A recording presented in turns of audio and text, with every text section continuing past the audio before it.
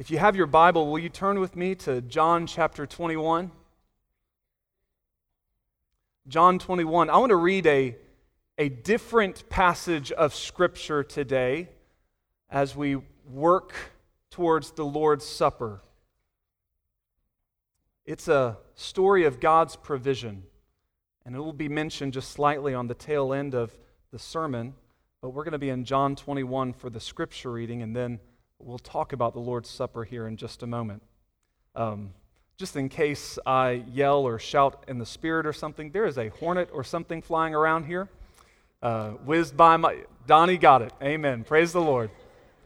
That is Donnie's ministry. He is chief hornet swatter here at the church. You just stood for the reading of Deuteronomy 6, so I'll allow you to sit for the reading of John 21. It's a story that you've probably heard many times before, but as I said, it's a story of God's provision. After these things, Jesus showed himself again to the disciples at the Sea of Tiberias, and in this way he showed himself. Simon Peter, Thomas, called the twin, Nathanael of Cana in Galilee, the sons of Zebedee, two others of his disciples were together. Simon Peter said to them, "I'm going fishing." And they said to him, "We're going with you also." So they went out and immediately got into the boat, and that night they caught nothing. You've been there? I have been there every time I've been fishing, which is like 3 times in my life. Verse 4, "But when the morning had now come, Jesus stood on the shore, yet the disciples did not know that it was Jesus. And Jesus said to them, 'Children, have you any food?' And they answered him, 'No.' And he said to them, 'Cast the net on the right side of the boat, and you will find some.' So they cast, and now they were not able to draw it in because of the multitude of fish. Therefore, that disciple whom Jesus loved, John, said to Peter, 'It is the Lord.'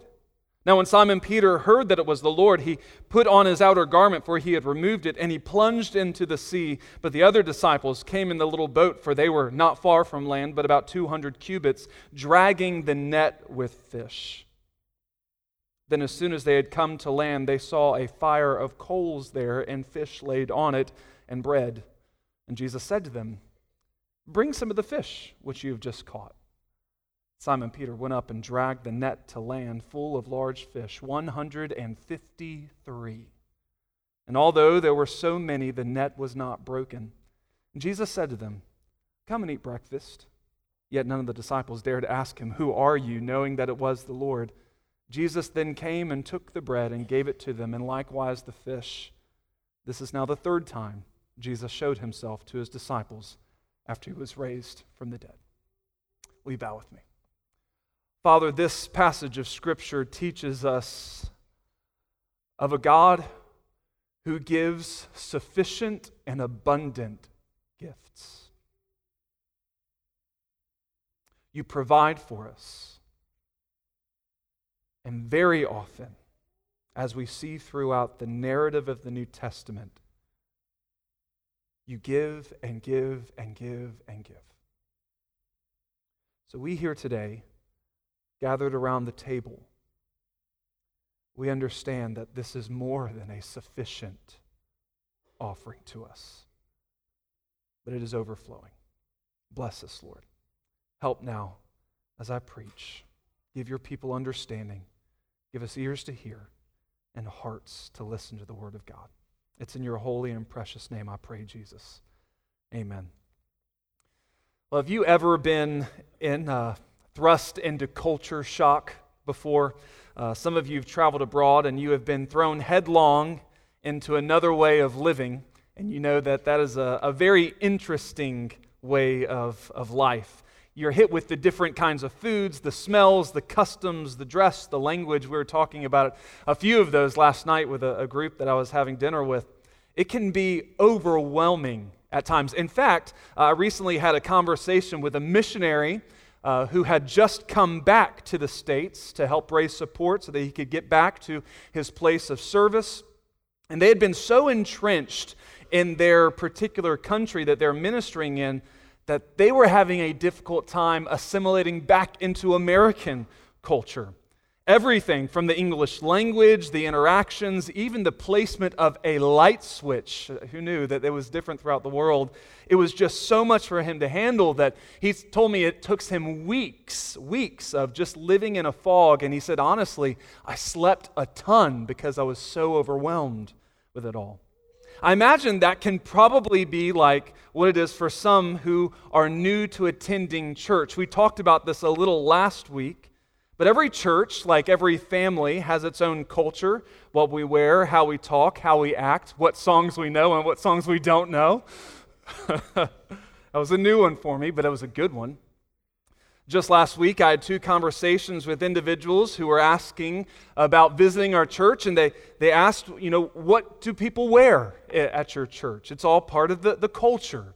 You throw in style of music, as I said, into a church experience, and very often, those who are not regular attenders can really go through culture shock if it's not what they're used to.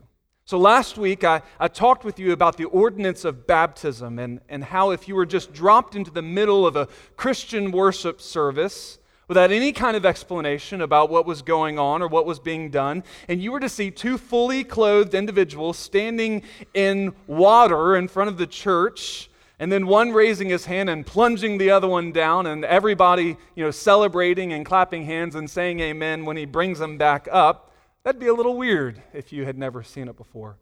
So we talked about baptism last week, its example, its symbolism, and its urge for us to live in a particular way. Well, the Lord's Supper is similar in that regard, and that if you were just plopped down here today without any preconceived notion about what we will do this morning, it would be strange.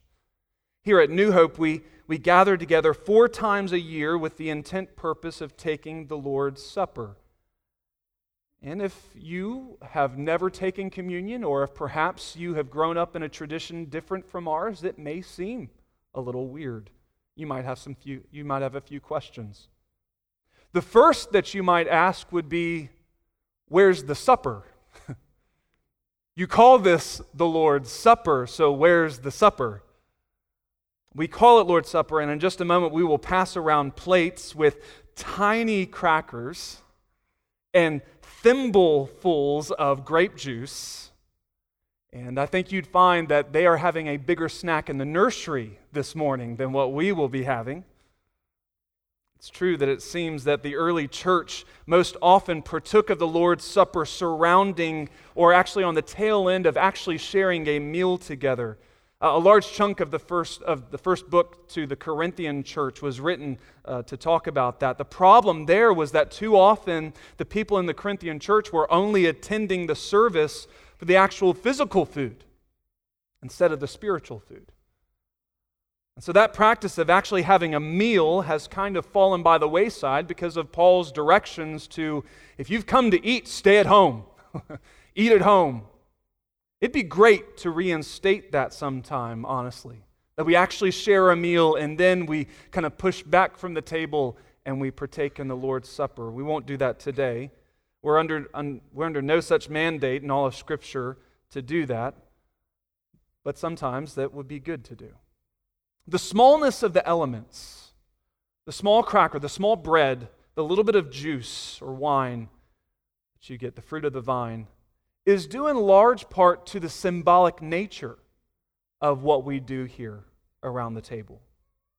This isn't supposed to be a supper in and of itself, but it's meant to remind us of a particular meal that Jesus shared with his disciples, not the one that we read of in John 21.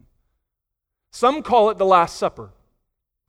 That last meal that Jesus shared with his disciples before the cross. I dislike that because honestly, every time I take communion, my heart and my mind, they fly to another great supper, as Brother Todd mentioned in his prayer, that we are told about in Scripture, where all the saints will gather around the table and we will dine with Christ, the marriage supper of the Lamb. But the Lord's Supper, it does that. It calls us to take a look back and forward at the same time. It harkens all the way back to the history of the Passover in the book of Exodus. Perhaps you have some memory of that, where the Lord told the enslaved Hebrew children to pack their bags, prepare a meal, and eat that supper standing with your shoes tied and belt around your waist and bag over your shoulder, ready to leave the bondage of Egypt and head to the promised land. We look back at that. But the Lord's Supper also takes us to another historical event. That night that Jesus was betrayed at the meal of the Passover, Jesus called an audible. And instead of going through the normal Jewish Seder, Passover meal, he took the bread and he broke it uncharacteristically and said, "This is my body. It's been broken for you." And he poured the wine and he said, "This is my blood poured out for you. Take and eat, take and drink."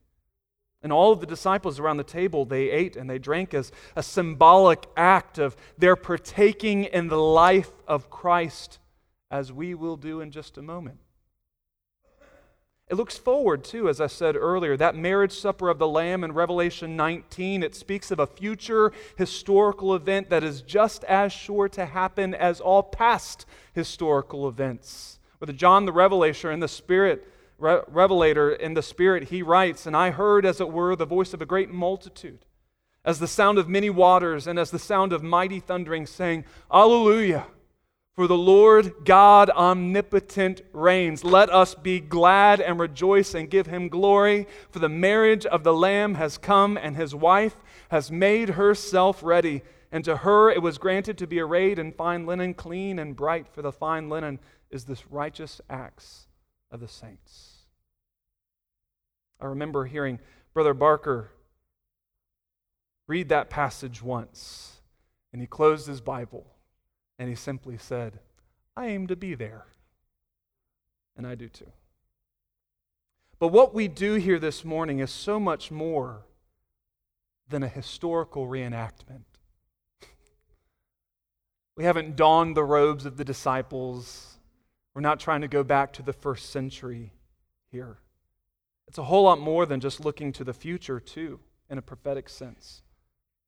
The Lord's Supper has real relevance to each of us today because more than it looking back into history or forward into prophecy, it calls us to look within in a very special way. You see, time after time throughout the New Testament, whenever you read communion taking place in the church, there is always a plea to search your heart. In the Gospels, at that Last Supper meal that I mentioned earlier, Jesus shared with his disciples before his arrest, and the Lord told them, all of them, that they would each either betray or flee from him. And there was a lot of soul searching around the table as each of them asked each other, and some even asked Jesus, "Is it I? Is it I, Lord?" In the epistles, Paul warns the negligent and partying Corinthian church in verse 28 of chapter 11 that let a man examine himself, and so let him eat of the bread and drink of the cup. For he who eats and drinks in an unworthy manner eats and drinks judgment, condemnation to himself, not discerning the Lord's body. Paul goes on and says, "For this reason, many are weak and sick among you, and many sleep," or many have died. For if we would judge ourselves, we would not be judged. All of those soul-searching warnings hint at the fact that what we will do in just a moment is so much more than only symbolic. It is symbolic, but it's more than symbolic. I would never take it so far as the Roman Catholic Church's teaching that the bread and wine actually turn into the body and blood of Christ, nor do I agree with our Lutheran brothers who teach that it spiritually transforms into his body and blood. But I believe that Scripture teaches that there is something unifying going on when the body of Christ, the church, partakes in the symbolic body and blood of Christ. The bread the fruit of the vine. That explains why Paul is so dogmatic and diligent to the Corinthian church to not take this time lightly. He even points out that some in their congregation had eaten and drunk unworthily, drinking judgment to themselves. Another way to say that is poisoning themselves to the point that many were sick and just as many had actually died. What does it mean to eat and drink unworthily then? How can I avoid making light of this? Well, if we were about to partake in something so serious, we ought to know what it means to drink unworthily. It seems as though the idea is that some were taking it falsely. They didn't have a true relationship with Christ. They were going through the motions. They were going with the flow.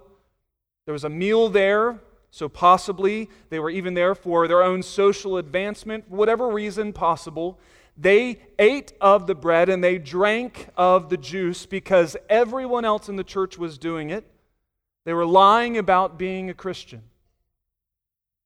But it seems as just as many that were taking it that way, it seems as many were taking it nonchalantly, knocking back the wine, chowing down on the bread. And in doing this, they were inadvertently or intentionally, I don't know, making light of the sacrifice of our Lord. In addition to those faking it and those making light of it, it seems as though there were some who were partaking in the Lord's Supper with glaring, known, unconfessed sin. Now, I want you to hear me on this. None of us are perfect. If you came looking for a perfect church, you are disappointed. None of us are perfect. In fact, Paul called himself the chief of sinners. By the way, that's not past tense, that's present tense. But the life of a Christian is one of confession and repentance. I sin. The Spirit convicts me of sin. He always will, Christian. He always will. And then 1 John 1:9, if we confess our sin, He is faithful and just to forgive us our sin and to cleanse us from all unrighteousness. This is not about perfection. This is about confession. So when was the last time, Christian? When was the last time that you asked forgiveness from our Lord? When was the last time that you confessed of sin? You copped to it. You agreed. That's what confess means, to agree with something. Lord, I did this. It was sin. And then you repented of it. You turned from that sin. When was the last time?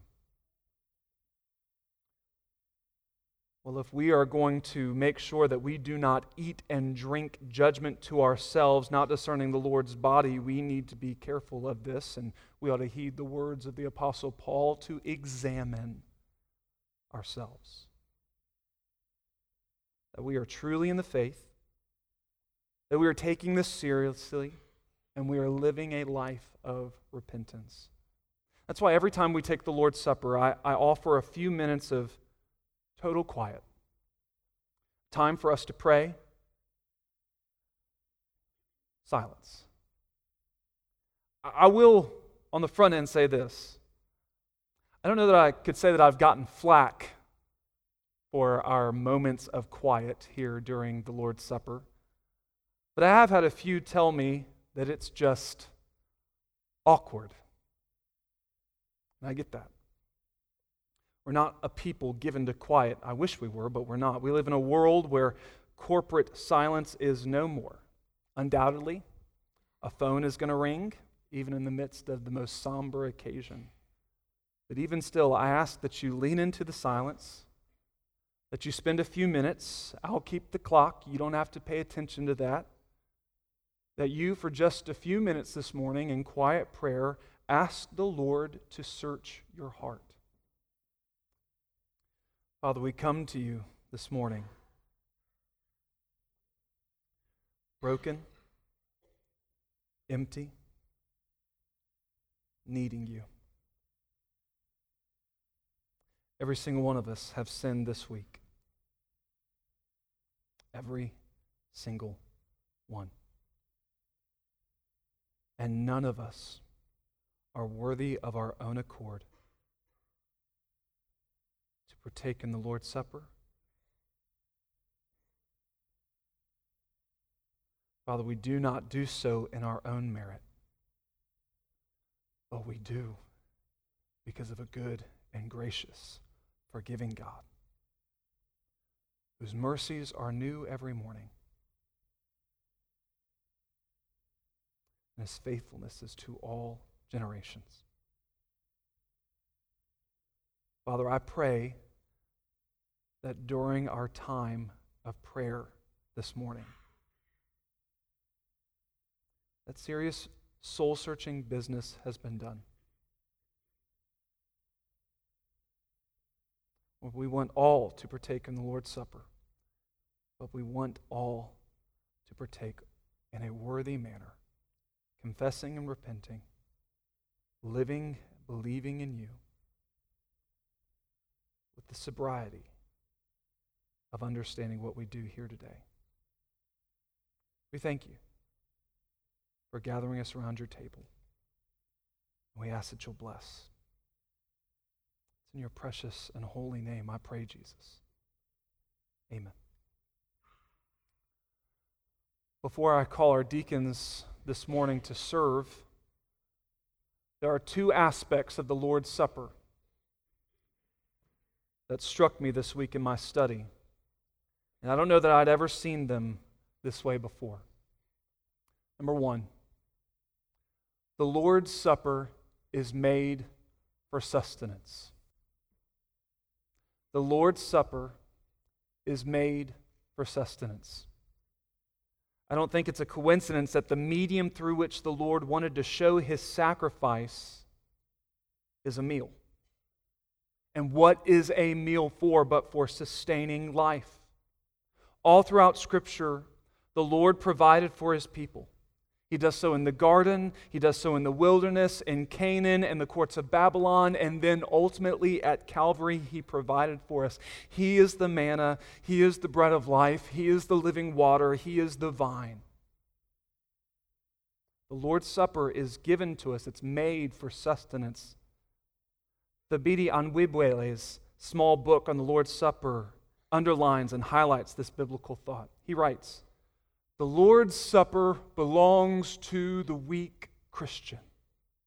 No one comes to the table in an unblemished worthiness or undiminished strength. We come to the table in need. We come to the table fresh from battles with sin, discouragement, unbelief in the world. We need to be fed again. We need to receive the sustenance that Christ affords. By faith, we receive the nourishment we need as we imbibe the benefits of Jesus' atoning work for sinners and weaklings."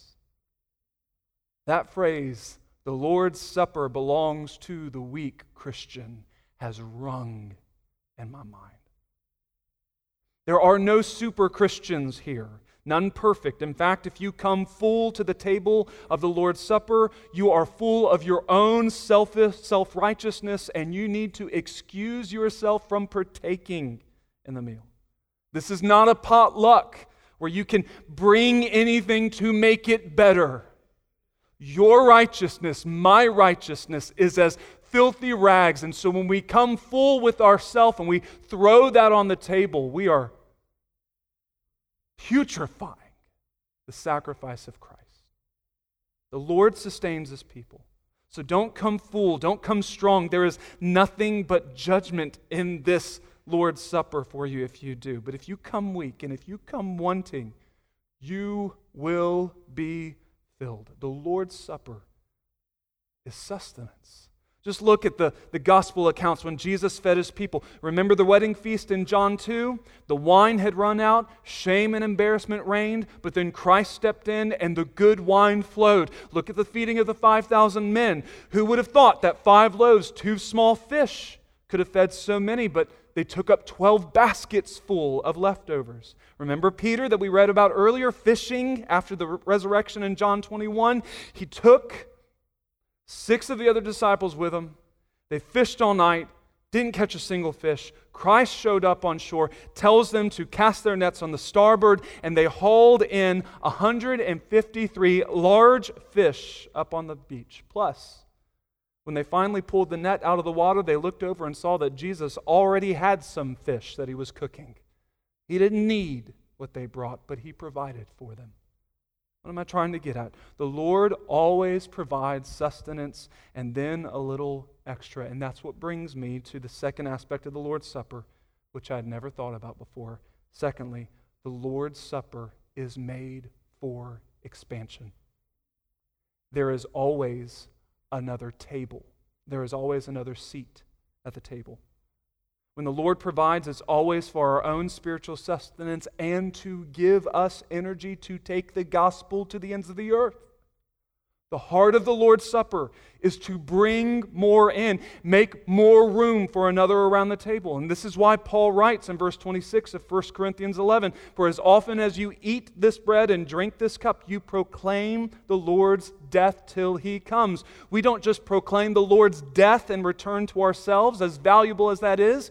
We leave this place and we proclaim it to all that we might come in contact with.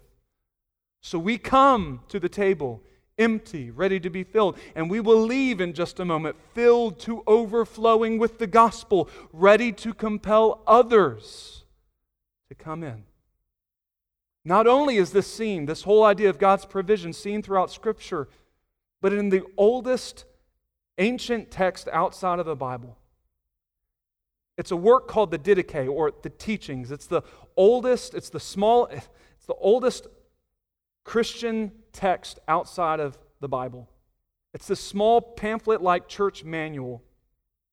The most recent scholarly work puts it around the end of the 1st century. Even the most antagonistic historians, liberal historians, they say it's early 200s. It's not on par with Scripture, but it gives us a beautiful look into the early church's view of the Lord's Supper. And there, in these ancient pages, there's written this prayer concerning the church's taking communion. And look how they viewed the coming and eating and then leaving. They say, "Even as this broken bread was scattered over the hills and was gathered together and became one," an allusion to the feeding of the 5,000 and collection of the leftovers, "even so let your church be gathered together from the ends of the earth into your kingdom, for yours is the glory and the power through Jesus Christ forever."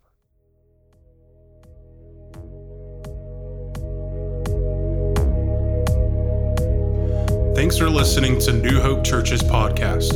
If you would like to listen to more content from our church, follow us at newhopefwbc.com.